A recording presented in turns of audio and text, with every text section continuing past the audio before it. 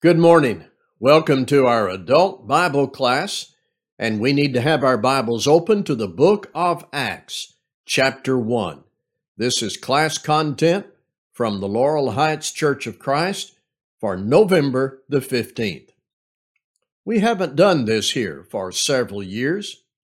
We consider the book of Acts to play an important role in our understanding of what it means to become a disciple of Christ and live as a disciple of Christ. We will take one chapter in each class.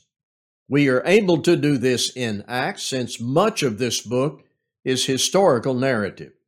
This will become an opportunity for us to refresh our memory, review our faith, and will enable us to examine ourselves as followers of Christ. Be ready with me, please, in Acts chapter 1. This begins a study that will take us a few months to complete, moving through the book of Acts, one chapter per class. Acts chapter 1, here will be our approach. Perhaps a little different compared to previous studies. I'll read a section at a time. I'll offer brief commentary of that section, then on to the next section and through the chapter. And our last 10 minutes or so will always involve the practical takeaways from that chapter. It will be good for us to consider Acts is not a devotional book like Psalms, nor is it a teaching letter like the epistles. It is a narrative of events that center around the gospel of Christ being taken to all the world. The gospel of Luke and the book of Acts were written by the same writer, Luke, who was associated with Paul. We have good reason to believe Acts was written around 62 AD, since the end of the book covers the imprisonment of Paul in Rome, but not the destruction of Jerusalem. Are you ready? Let's begin. We're going to be in Acts chapter 1, verses 1 through 5. In the first book, O Theophilus, I have dealt with all that Jesus began to do and teach, until the day when he was taken up, after he had given commands through the Holy Spirit to the apostles whom he had chosen. He presented himself alive to them after his suffering by many proofs, appearing to them during 40 days and speaking about the kingdom of God. And while staying with them, he ordered them not to depart from Jerusalem, but to wait for the promise of the Father, which, he said, you heard from me. For John baptized with water, but you will be baptized with the Holy Spirit not many days from now. Let's pause there. The first book Luke wrote was the Gospel of Luke. Both were originally sent to this mysterious man, Theophilus. He may have been a government official, since he is addressed with the formal, most excellent Theophilus in Luke chapter 1. What's most important here is who this is about, not who it was written to. This is about Jesus Christ. And Luke says this is like a continuation of what he started in the first book. Now, Luke will explain what happened after his death and before his ascension back to heaven.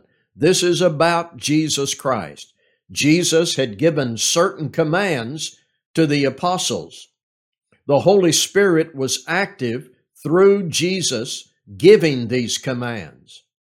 Jesus, after his death, made appearances to his apostles, appearing to them during a 40-day period and speaking to them about the kingdom of God. Now, this is important. Jesus told them not to depart from Jerusalem. They were to wait for their baptism with the Holy Spirit. Luke doesn't include himself in this. This wasn't something for everybody. This promise was made to the apostles. Luke is going to inform Theophilus about the rest of the story, that is, what happened after the events documented in the Gospel of Luke. This opening statement is important. Holy Spirit baptism was never commanded of all men. Water baptism for the remission of sins was and is commanded of all penitent believers. As we trace the work of the apostles, we will learn how the Holy Spirit equipped those men for their unique task. Verses 6 through 11. So when they had come together, they asked him, Lord, will you at this time restore the kingdom to Israel? He said to them, it is not for you to know times or seasons that the Father has fixed by his own authority, but you will receive power when the Holy Spirit has come upon you, and you will be my witnesses in Jerusalem and in all Judea and Samaria and to the end of the earth. And when he had said these things, they were looking on. He was lifted up, and a cloud took him out of their sight. And while they were gazing into heaven as he went, behold, two men stood by them in white robes and said, Men of Galilee, why do you stand looking into heaven? This Jesus, who was taken up from you into heaven, will come in the same way as you saw him go into heaven. It is clear the apostles, before being baptized in the Holy Spirit, were not clear on what was about to happen. Their inquiry about restoring the kingdom to Israel shows they didn't fully understand. And regarding the time, Jesus said, it is not for you to know. What they needed to know was, when the Holy Spirit came upon them, they would be equipped to be witnesses, to preach the gospel in Jerusalem and in all Judea and Samaria and to the end of the earth. Jesus, after speaking these words, was taken up from their presence and sight into heaven with the promise that he would come back. The apostles are to avoid even speculating about the timing of God's plan. Next section, Acts 1:12 through 26. Then they returned to Jerusalem from the mount called Olivet, which is near Jerusalem, a Sabbath's day journey away. And when they had entered, they went up to the upper room where they were staying. Peter and John and James and Andrew, Philip and Thomas, Bartholomew and Matthew, James, the son of Alphaeus, and Simon the Zealot, and Judas, the son of James. All these with one accord were devoting themselves to prayer together with the women and Mary, the mother of Jesus, and his brothers. In those days, Peter stood up among the brothers. The company of persons was in all about 120, and said, Brothers, the scripture had to be fulfilled, which the Holy Spirit spoke beforehand by the mouth of David concerning Judas, who became a guide to all those who arrested Jesus. For he was numbered among us and was allotted his share in this ministry. Now this man acquired a field with the reward of his wickedness, and falling headlong, he burst open in the middle, and all his bowels gushed out. And it became known to all the inhabitants of Jerusalem, so that the field was called in their own language Akeldama, that is, field of blood. For it is written in the book of Psalms, May his camp become desolate, and let there be no one to dwell in it, and let another take his office. So one of the men who have accompanied us during all the time that the Lord Jesus went in and out among us, beginning from the baptism of John until the day when he was taken up from us, one of these men must become with us a witness to his resurrection. And they all put forward two: Joseph, called Barsabas, who was also called Justus, and Matthias. And they prayed and said, You, Lord, who know the hearts of all, show which one of these two you have chosen to take the place in this ministry and apostleship from which Judas turned aside to go to his own place. And they cast lots for them, and the lot fell on Matthias, and he was numbered with the 11 apostles. So, in compliance with what the Lord said, these apostles stayed together in Jerusalem, and there was a pressing preliminary matter to take care of. The loss of Judas made it necessary for there to be a carefully selected replacement. As this task was approached, they devoted themselves to prayer, they consulted and quoted Scripture, and Matthias was selected. Verse 24 shows the Lord made this selection. The casting of lots was not a modern-style lottery. It was a sign showing results from heaven. I want you to think about this before I get to the takeaways. Two key subjects brought up here in chapter 1 are best understood after chapter 1. Here is a common mistake we may make in Bible reading and study. We come to something, a topic, a phrase, an expression, and we stop there and try to figure it out before going further. If we properly use knowledge, that may work out without wrong conclusions. The better approach, however, is to just keep reading. You come to something you're not certain about, just keep reading. So, here in Acts chapter 1, two key subjects occur in the text. The Holy Spirit, particularly the apostles' baptism in the Holy Spirit, and the kingdom. Now, we already have some good leads about those critical subjects, but if we just keep reading in the book of Acts, as we go through Luke's narrative, it will be clearer and clearer to us what it meant for the apostles to be baptized in the Holy Spirit, and the king and his kingdom, who the citizens are, what the law is. All of that will be clear to us as we let the text of Scripture supply definitions, explanations, and illustrations. So, if I don't go into all of that in detail now during this class video, our future studies will inform us about these matters. But let me say something in addition. If someone were to pin me down and say, let me move that chart back. If someone were to pin me down and say, what is the most important thing in Acts 1? What theme is introduced here that has the greatest emphasis in the book of Acts and in the rest of the New Testament? My answer would be the resurrection of Christ. Verse 3, he presented himself alive. The apostles were baptized with the Holy Spirit to equip them to preach Jesus raised from the dead. Matthias and others would affirm the resurrection of Christ.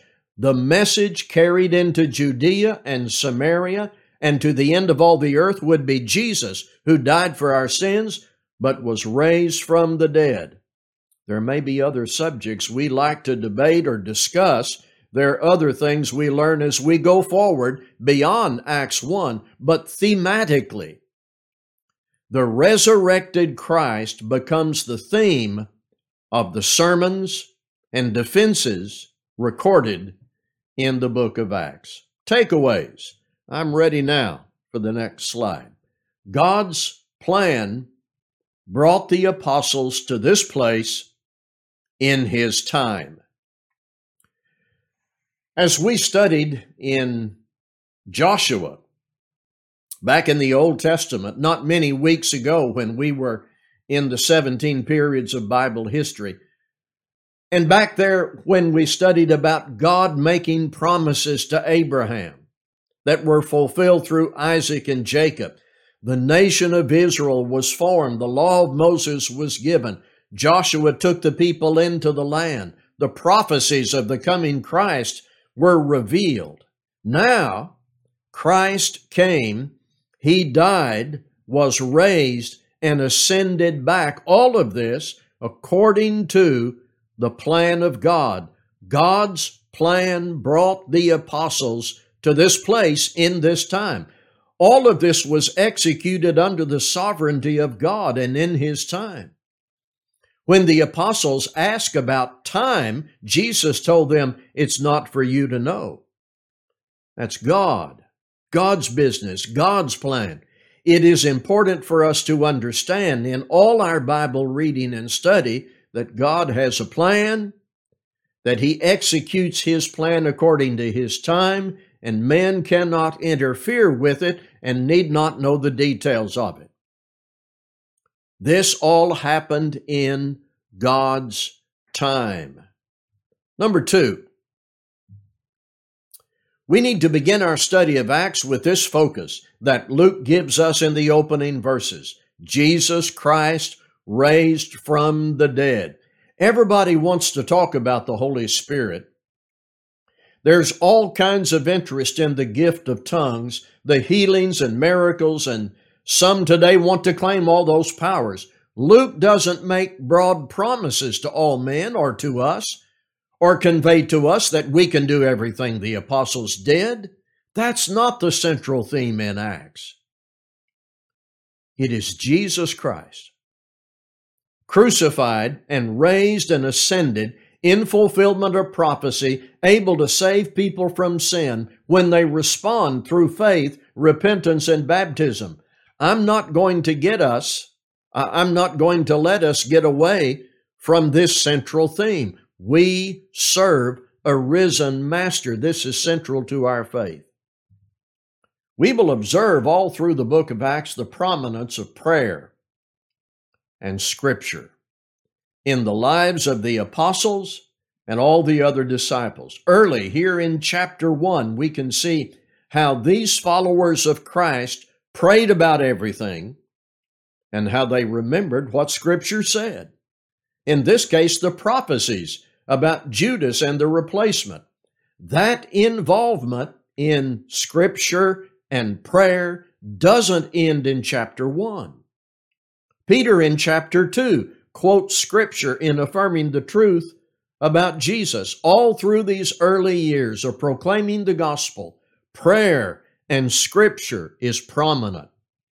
It must be prominent in my life, in your life, in our lives. Christ died for us that we might have this access to God. Men like Luke were used by the Holy Spirit to write the New Testament for our nourishment today. Jesus will come again. That really stands out for us. We were not there to witness directly the events Luke records. We did not see Jesus ascend back into heaven, but the next event we will witness. The next event we are now getting ready for. Jesus will come again. We do not know when. We need to be ready at all times. We will observe all through Acts many good examples of simple obedience. That'll be good for us. Already here in chapter 1, after the resurrection, the apostles and other disciples had a seriousness about obedience. They waited in Jerusalem. They filled the vacancy created by Judas. They prayed. Here in chapter 1 and all through Acts, faith discovers its existence and obedience, and that becomes our pattern, our example today. Wednesday night, we will see, for example, in chapter 2, after people become Christians, they were devoted to the teachings of the apostles. And that should be our commitment today, believing that Jesus will come again. Jesus is both Lord and Christ, and those who are convinced of that want to trust and obey Him. So Acts picks up where the Gospels left off, recording the early progress of Jesus' disciples as they spread the good news. The good news we have responded to. If you haven't responded to this good news, the gospel of Christ, contact us if we can be of assistance to you in doing what God said ought to be done initially and after baptism in discipleship. Thank you so much for being with us.